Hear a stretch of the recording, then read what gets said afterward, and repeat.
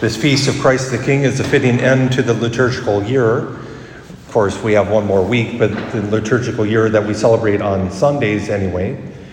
It reminds us of the end of all things, when Christ will reign supreme, and he reigns as our King. And for us, especially as Americans, we might not fully understand what that means.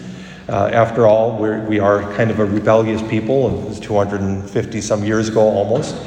We threw off the shackles of a king, and probably he sounds like King George was a little disturbed in the head. We'll just leave it at that. But so because of that, many of us might not have an idea of what really a king does.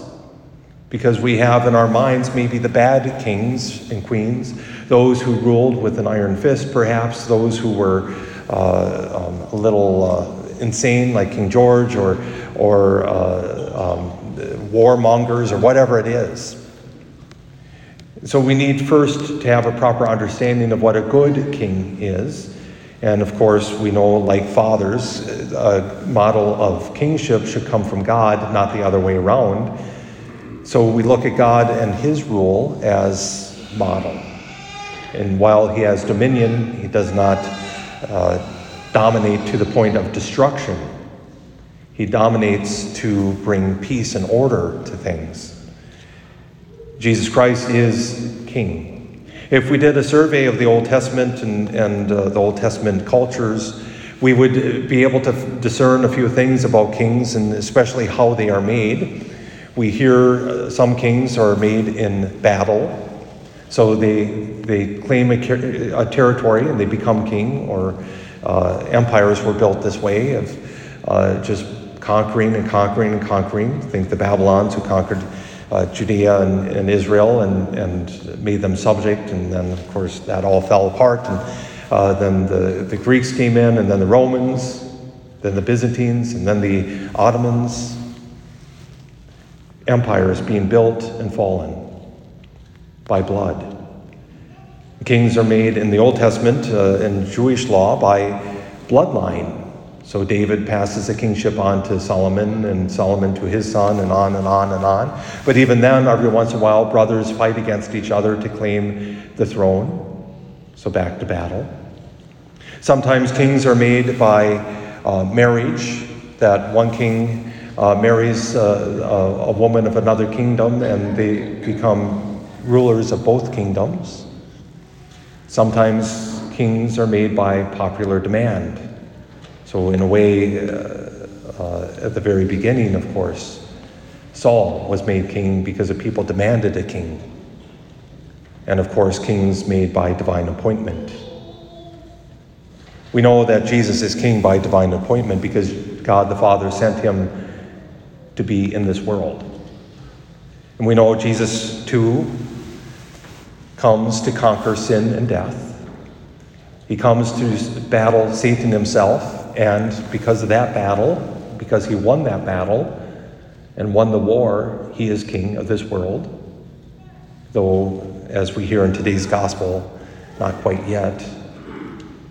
Of course, this is before his crucifixion, where that battle was waged finally and defeatedly, but Satan still is in the death throes. And because of his death on the cross, he weds heaven and earth, the way God intended from the very beginning, that was destroyed by the original sin.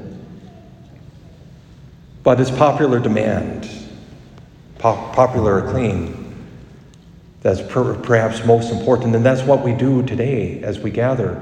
We celebrate Christ as our King, our Lord. A few years ago, I was listening to a Catholic talk show, and it was a call-in program, and a woman was moaning and not quite moaning, but use that word, moaning and groaning, though, about in all her years of Catholic education, and not once was she told that Jesus Christ is Lord and King. And I almost hit the ditch. What do you mean, never told? We hear it every time we come to Mass, our prayers, Lord. And while we don't often, maybe in our prayers, in our formal prayer, talk about Jesus as King, certainly We do at least once a year, don't we? It's so easy for us to miss. It's so easy for us to miss because I think the church uses this term, and I've mentioned it before, but practical atheism, where we know there's a God, we profess there's a God, but we live as if there isn't. So in our practical life, it doesn't make any difference. And I'm convinced if more of us really took the task of living our faith out, no one would be able to say, well, gee, the church teaches Jesus Christ is King. I've never heard that. I've never seen that. I've never experienced that. There has to be a choice in our lives, though. St. Ignatius of Loyola has in his, just jumped out of my spiritual exercises. It's been a long morning already, but in his spiritual exercises gives a meditation called the two standards. The standard is the flag that would be carried into battle. And he contends, and it's true, none of us can sit on the sidelines. None of us can be like Switzerland and just say, well, no, this isn't our battle. We're not involved. All of us have to make a choice. And the choice is between these two standards, the standard of Satan or the standard of Jesus Christ. And he gives this meditation as he invites the retreatant who's praying these spiritual exercises to reflect for a moment what hell will be like.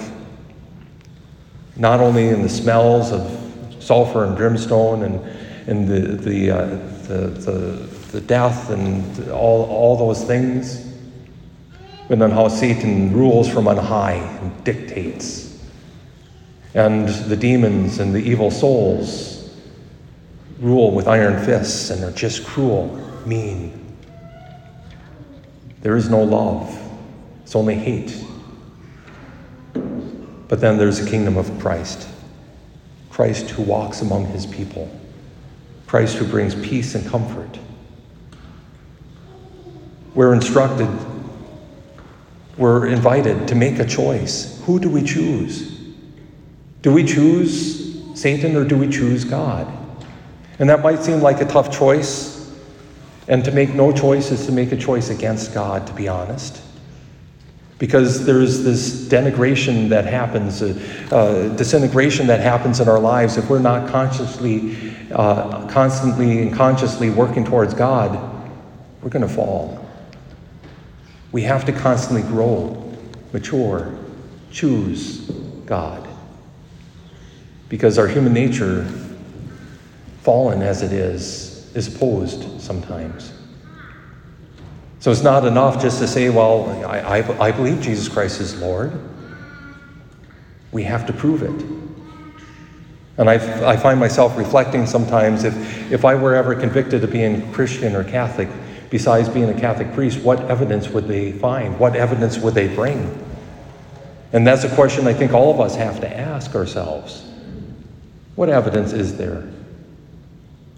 Last year on the Feast of Christ the King, we heard of the separation of the sheep and the goats, and what you did for the least of these, you did for me. Do we do things for the least?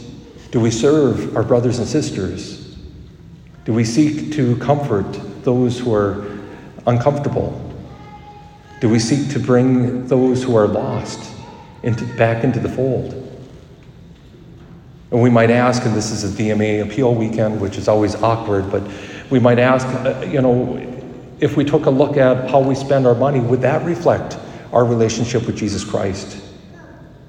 Or would it reflect a selfishness?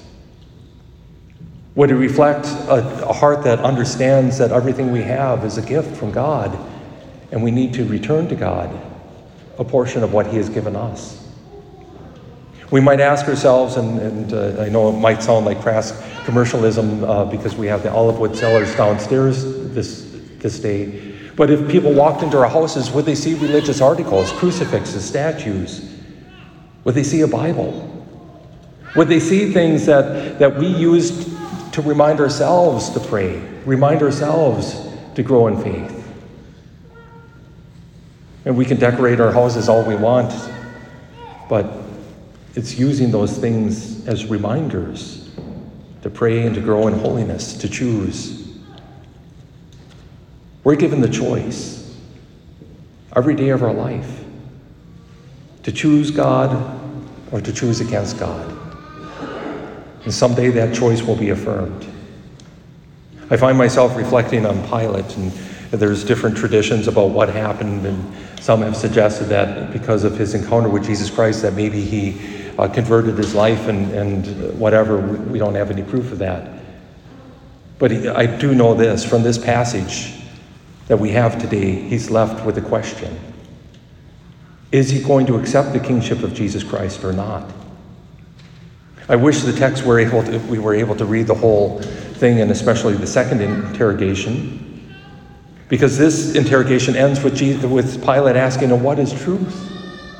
He doesn't know truth when he's staring it in the face, because Jesus Christ had already said in John's Gospel, I am the way, the truth, and the life. And later on he says, don't you know I have the power to free you? And Jesus reminds him who's really in charge. You would have no power unless it were given to you from God on high. Jesus Christ, even as he's going to his cross, is displaying his kingship, that he's in charge, that he's the one. And while they turned and jeered him and taunted him, scourged him, he loved, he forgave,